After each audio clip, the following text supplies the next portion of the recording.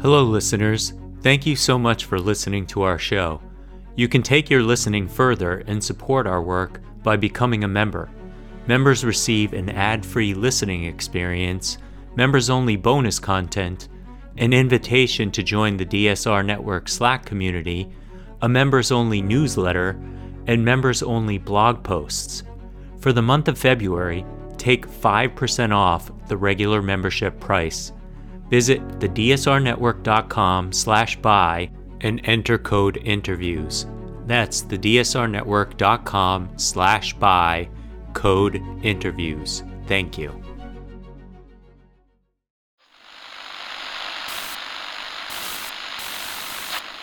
Nine, 12, 10, 28, 2, 23. This is Deep State Radio, coming to you direct from our super-secret studio in the third sub-basement of the Ministry of Snark in Washington, D.C., and from other undisclosed locations across America and around the world. Hello, and welcome to the latest edition of the podcast. As you know, whenever we find a book we think you ought to read, we like to sit down with the author and talk about it. Chris Whipple is an accomplished author who has written terrific books about White House chiefs of staff called The Gatekeepers, CIA directors called The Spy Masters, and most recently he has produced a book called The Fight of His Life Inside Joe Biden's White House. Chris is one of those authors who goes, talks to the people who are doing the job, and tells their stories extremely effectively. As somebody who tries to do that periodically in my own books, Chris is one of those authors who leaves me jealous because of how well he does it. And really glad that you could join us today. Welcome. Thanks for the kind words, David. Good to be with you. So, we're recording this on the day that Joe Biden is about to give the summary version of your book in the form of his State of the Union address, in which I think he's going to go and try and hit a lot of the points of his view of his accomplishments of the past 2 years. I thought the book was very good and very fair in terms of enumerating those. What do you think, if Biden is being, honest about his first 2 years, he ought to be highlighting in the State of the Union? Yeah, he's going to skip a few parts that are in my book for sure. Probably Afghanistan for openers.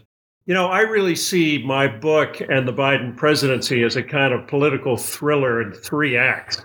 And the first act was, of course, the unbelievably fraught transition, the most dangerous since the Civil War. And I have untold stories about that. The second act is the first year, which was really overshadowed by Afghanistan. Biden won't go there tonight. And the third act was really, in my view, began when Vladimir Putin invaded Ukraine. Joe Biden rose to meet that moment. He was uniquely qualified to do that. And he then went on a kind of a roll with legislative successes and, of course, defying the odds in the midterms. I think tonight what he'll do, if he's smart, and I think he is, I think he's going to want to brag, clearly, about the stuff that he's accomplished, but he has to do it while also acknowledging that a lot of you out there may not feel the effects of the stuff we've done. So bear with us. It's coming. All this great stuff that we've passed needs to be implemented. I think he needs to challenge the new majority and the GOP majority in the House by taking the high road and basically saying, listen, I'm not done doing bipartisan stuff. You want to make people's lives better? Join me. If you don't want to, okay. I think that, and I think also he needs to underline and reemphasize the stakes of defeating Putin in Ukraine. I think that, of course, is what Biden's going to be remembered for in the history books more than anything else. I think that as much as conquering Ukraine is existential for Vladimir Putin, I think that beating Putin is existential for the U.S. and the West, and it's why it's the fight of Joe Biden's life. I agree with you on all those things. Let's take a couple of those acts that you talk about. One that struck me as somebody who just finished a book about the people in the Trump administration who tried to work around Trump and minimize the damage done was a story you tell about the transition, because you talk about Trump's deputy chief of staff, Chris Liddell. Yeah. And, Chris Liddell is a classic example of what I was trying to highlight in my last book, which is, these unsung heroes who struggled like hell. In fact, one of the stories that was told to me was on January 6th of him really being in emotional distress about what was going on and calling a former colleague from a prior administration and saying, should I go on? And the colleague said, yeah, you got to go on because somebody's got to manage this transition, which is exactly the story you tell. And it's, to me, kind of the glue that holds the government together. And I was wondering if that's what you came away with too. Yeah, I did. It's just almost unbelievable the extent to which the peaceful transfer of power depends on the goodwill of a handful of people. It thereby hangs by a thread. And the story of Chris Liddell that I tell is this unbelievable, almost untold story. Oceans of ink have been written about Trump's final days, but I couldn't believe that nobody had really told his story. This is a guy who, an obscure, as you know, deputy White House chief of staff, a guy who was a Romney Republican who didn't particularly like Trump, thought the office would change him, was dead wrong, but was still there on January 6th and beforehand. And what he did was he carried out under Trump's nose and without his knowledge, he kept the wheels of the transition turning. It's an unbelievable story. And as you say, he almost quit several times. His friends talked him off the ledge. Josh Bolton was one of them, George W. Bush's former chief of staff. And I have this whole exchange, the text exchange they did the night of January 6th, where Bolton is begging him to stay. He wrote his letter of resignation. The next morning, he decided to rip it up and stay because somebody had to make sure that the transfer of power took place at noon on January 20th. It's an unbelievable story. Yeah, it's a great story. Now, when they hit the ground, as an administration, they hit the ground running. This is due to a lot of factors, the transition management of Chris Liddell being part of it. But a huge amount of respect goes to somebody who has a central role in this book and subject of prior book, and that is Ron Klain, who I think has been an extraordinary chief of staff.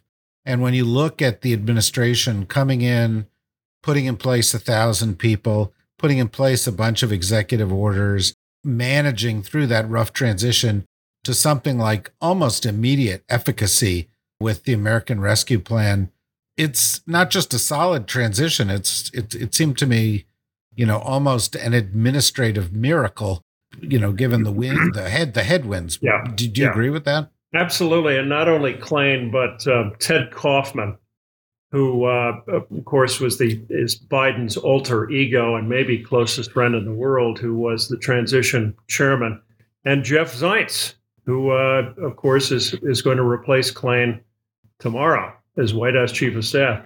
All of them managed somehow to get this to hit the ground running, as you say, despite unbelievable obstacles thrown in their way by a president who refused to concede and an outgoing White House chief who was no help whatsoever, Mark Meadows, who threw up roadblocks at every turn. They had to try to stand up the COVID response team without any data from the Trump team, and on and on and on. So, yeah, in my view, it was a miraculous transition. As you note, there are a number of people who are close to Biden who are still going to be in the mix, but Ron's not.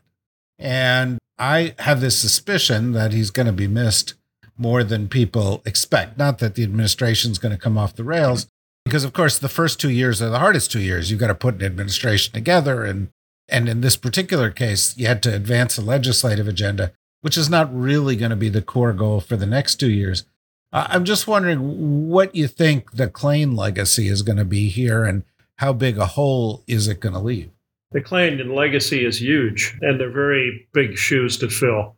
There's a reason why great White House chiefs are hard to come by.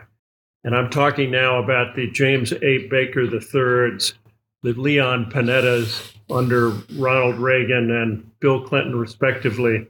And Ron Klain, you've got to put in that company. At least I would. I spent a lot of time studying White House chiefs of staff for my book, The Gatekeepers. I've met almost all of them and have studied them. And I think Klain had White House experience. He'd worked for 9 previous White House chiefs.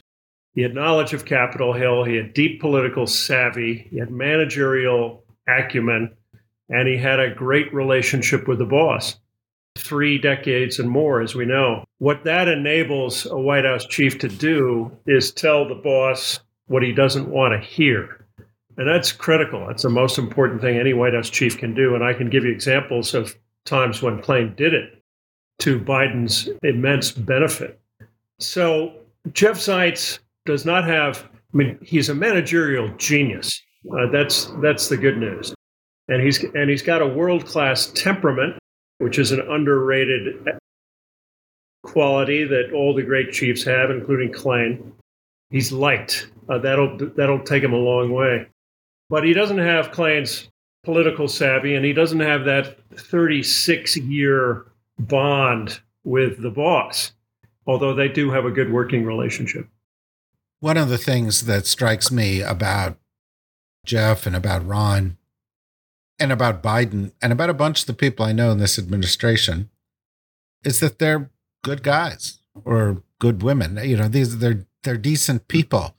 In having written, I write a lot about the NSC, but having written about it, academics study policy and process politics, but almost always it's chemistry. There's a particular people-to-people chemistry. And I thought your book captured very well the fact that this White House, following one, perhaps the most dysfunctional White House we've ever seen, had a healthy human chemistry. It's not perfect, but unusual. No, it's absolutely true. There's this myth that goes back to the days of Richard Nixon, when Nixon famously said that he wanted a chief of staff who was a pluperfect son of a bitch, and he found him in the person of H.R. Bob Haldeman. Well, we all know how that ended with Haldeman. The temperament I talked about and that collegial style that Klain has and a lot of other people around Biden have is really underrated.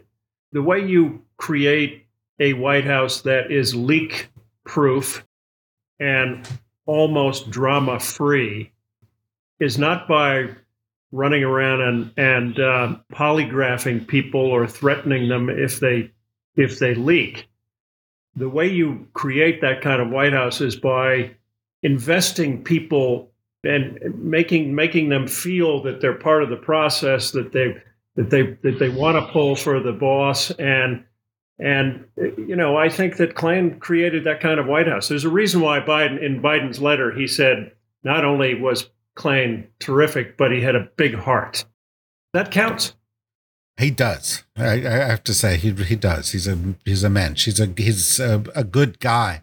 But maintaining that kind of an atmosphere when you're getting a lot done is that much harder. I mean, Obama had a reputation, no drama Obama, but of course he started with a pretty contentious chief of staff. And a lot of the time when there was a conflict over something, the response in order to pour oil on the waters was not to do something. And so they didn't have a very productive first few years. Biden has managed to keep the team together while dealing with the likes of Joe Manchin, dealing with, on every single major achievement, very tough negotiations. That seems to add a substantial degree of difficulty. Yeah, and no question about it. And you remember I referred to what I call the second act of this 3-act political thriller that I think this White House is, with obviously no ending yet.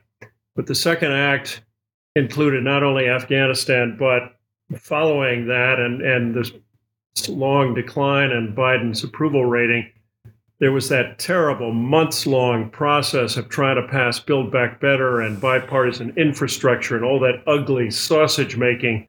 And that was a tough period to come through. I tell the story about how I went to see Ron Klain at what I think was the low point of the Biden presidency on a Saturday at the West Wing. Biden was in Europe, empty-handed, on his way to Glasgow to the climate conference without Build Back Better and all of its climate provisions.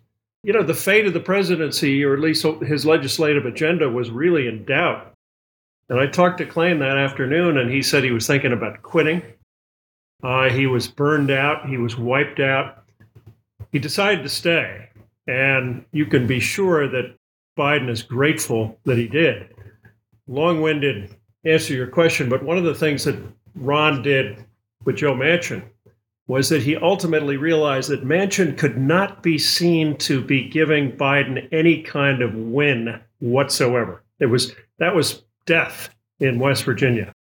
So Klain essentially orchestrated this so that it would look like Joe Manchin's bill. Basically, he picked up the phone and he called Manchin and he called Schumer and he said, "You guys work this out." But he knew it had to look like Manchin's bill and not Biden's. And he was very much in the loop, signing off on every I and every T. But he had the political savvy to realize that was the way you get the Inflation Reduction Act.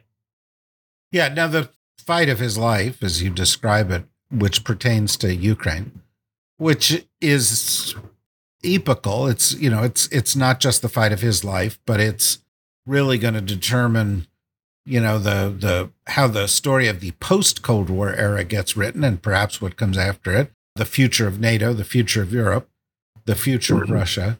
All of a sudden, China. You've got, in China to some degree, but people keep tying those two things together. But Biden, everybody talks about George H.W. Bush having more foreign policy experience than any president. Biden has 3 times as much foreign policy experience as George H.W. Bush did coming into office.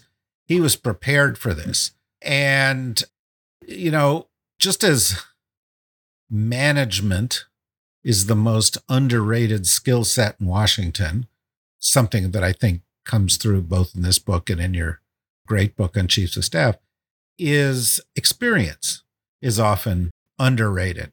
Biden's decades of experience in dealing with Russia, plus the decades of experience of working with his Secretary of State, plus the decades of experience of our sort of what I sometimes refer to as, our spare Secretary of State, Bill Burns, who was an ambassador in Moscow and knew this very well, et cetera, et cetera. Add Lloyd Austin, add Jake Sullivan, really paid off in a big way. I just think it's a remarkable story. Yeah, no, it is. It is remarkable. And this was a team that really, you have to think of Jack Kennedy and the best and the brightest. Obviously that didn't end well in Vietnam, but this was, if you talk to people like Jim Stavridis and others who have been around the block, they will tell you that there's never been a more prepared, better equipped foreign policy and national security team in U.S. history. And again, everybody always cites George H.W. Bush, but this is one of the great teams. And I found, to me, some of the most interesting parts of the book are some of the personalities here. Bill Burns, of course, who, as you mentioned, is not just a CIA director in the traditional sense, not just the honest broker of intelligence, but an uber superstar diplomat that Biden can deploy and send to on secret missions to brief Zelensky and to lay down the law with Putin. So, and Jake Sullivan, once in a generation intellect, as everybody, is sort of the cliche about him, but he's a remarkable guy. I spoke to one of his close friends as an undergrad, who was an undergraduate at Yale with him, and she said, this was a guy who had this amazing sense of duty and old-fashioned sense of love of country. He had a sense of responsibility before he had any responsibility, was the way she described him. And he beat himself up over the Afghanistan withdrawal. And God knows that was a whole of government failure. Everybody did almost everything wrong. So I'm complicating my theory here, but it's an amazing team. And when it came to Ukraine, they did almost everything right. Well, you're speaking to one of the few people that thinks that they did a lot right in Afghanistan. So, I've taken endless amounts of shit about this, but the reality is, Biden was right in 2009 when he said we should have gotten out of Afghanistan then. We were wrong, as Ron points out to you in the book, for sticking around as long as we did. Staying longer would have been compounding the problem. Getting out those last few weeks was fucked up. I'm really talking. I should clarify that I'm really talking about the execution of the evacuation, not the Biden decision to withdraw, which I think you can argue both sides of that. And Biden certainly has a very good argument. Well, and as you point out in the book, it's actually not the execution of the exit. It's the execution of the first part of the exit. Because the second part of the exit, the airlift, was amazing. Which, by the way, I think all of that stuff helped prepare them for Ukraine. Because you started a contact group then. They were working with other countries to deal with the sort of aftermath in Afghanistan. Wendy Sherman was having these meetings on a regular basis and so forth. And the kind of things logistically that the military had to focus on at the end there were things that came in extremely handy when you had to supply and supply rapidly and in complicated ways Ukraine, right? So it was good prep. I would argue, I totally agree with you in your assessment of these people, many of whom I've known for the past 30 years, each one of whom brings a certain unique quality to this.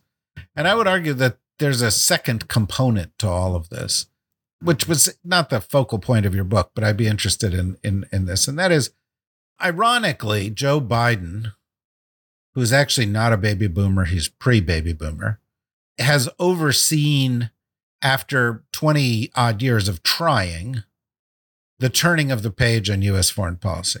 We've actually moved, we talked about a pivot, he pivoted. We talked about putting China at the top of the list. He's put China at the top of the list.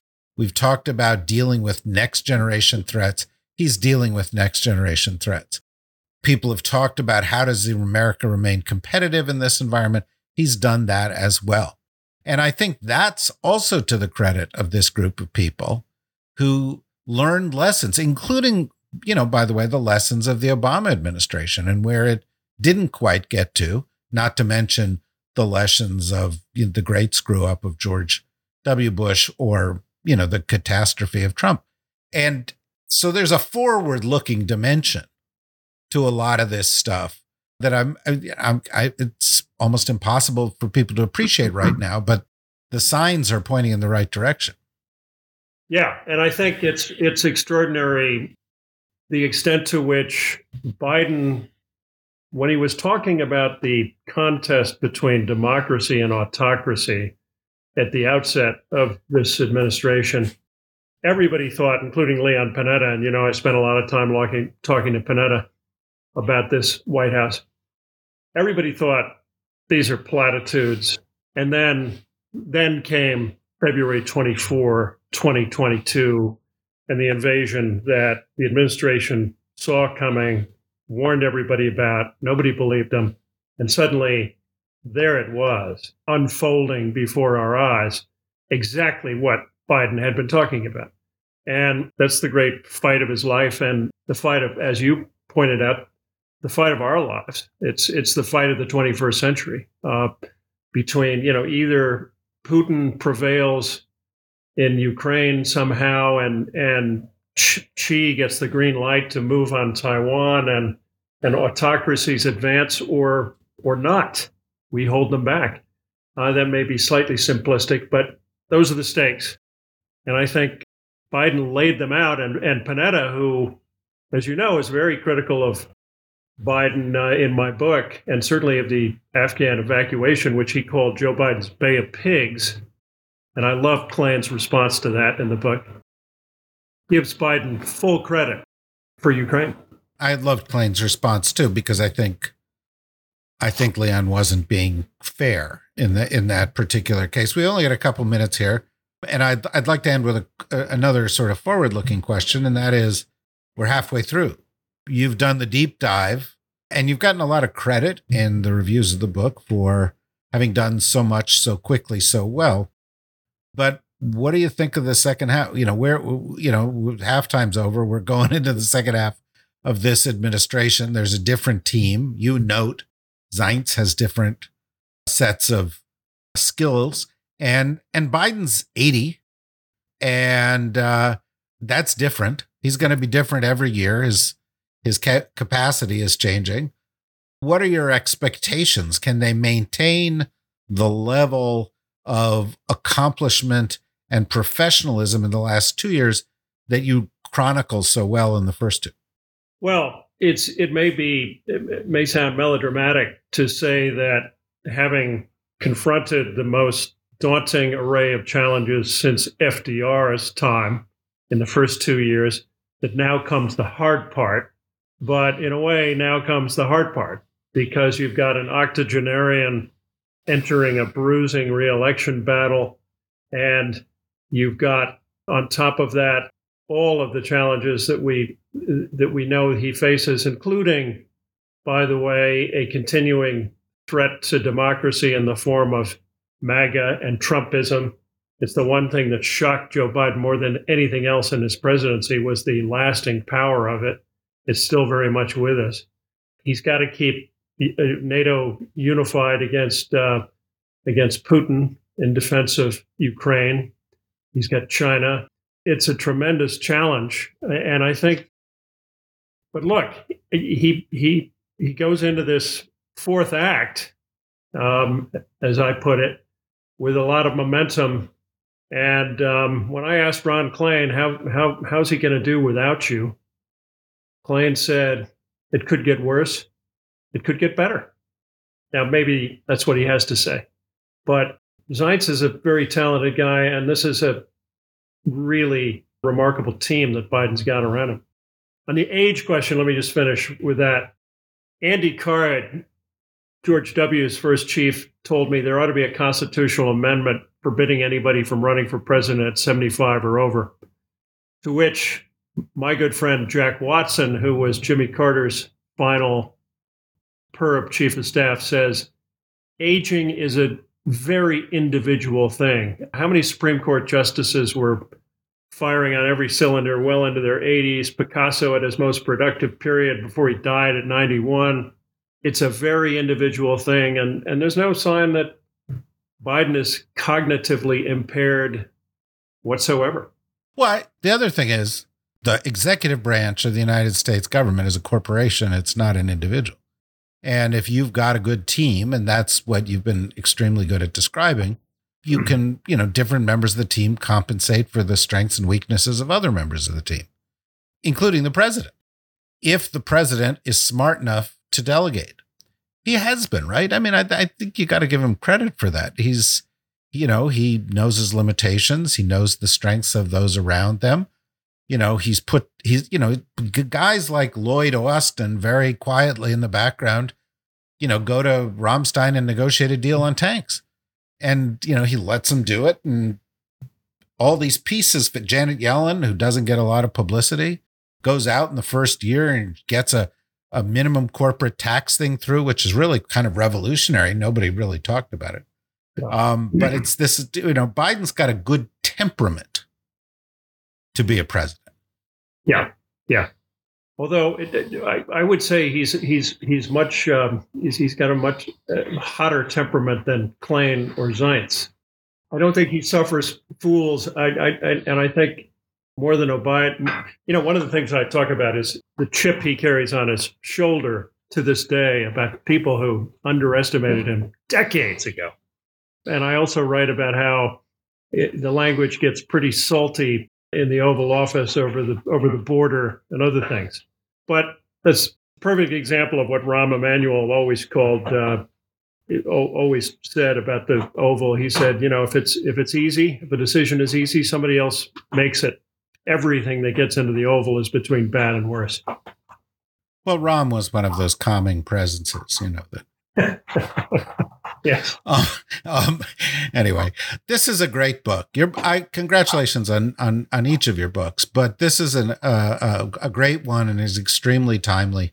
It's called The Fight of His Life: Inside Joe Biden's White House. Chris Whipple is the author. Can't wait for whatever the next book is, because I learn a lot from these and enjoy them a lot. And I'm sure our listeners will as well. So thank you, Chris, for joining us. Thank you for writing the book, and thank you, everybody, for listening.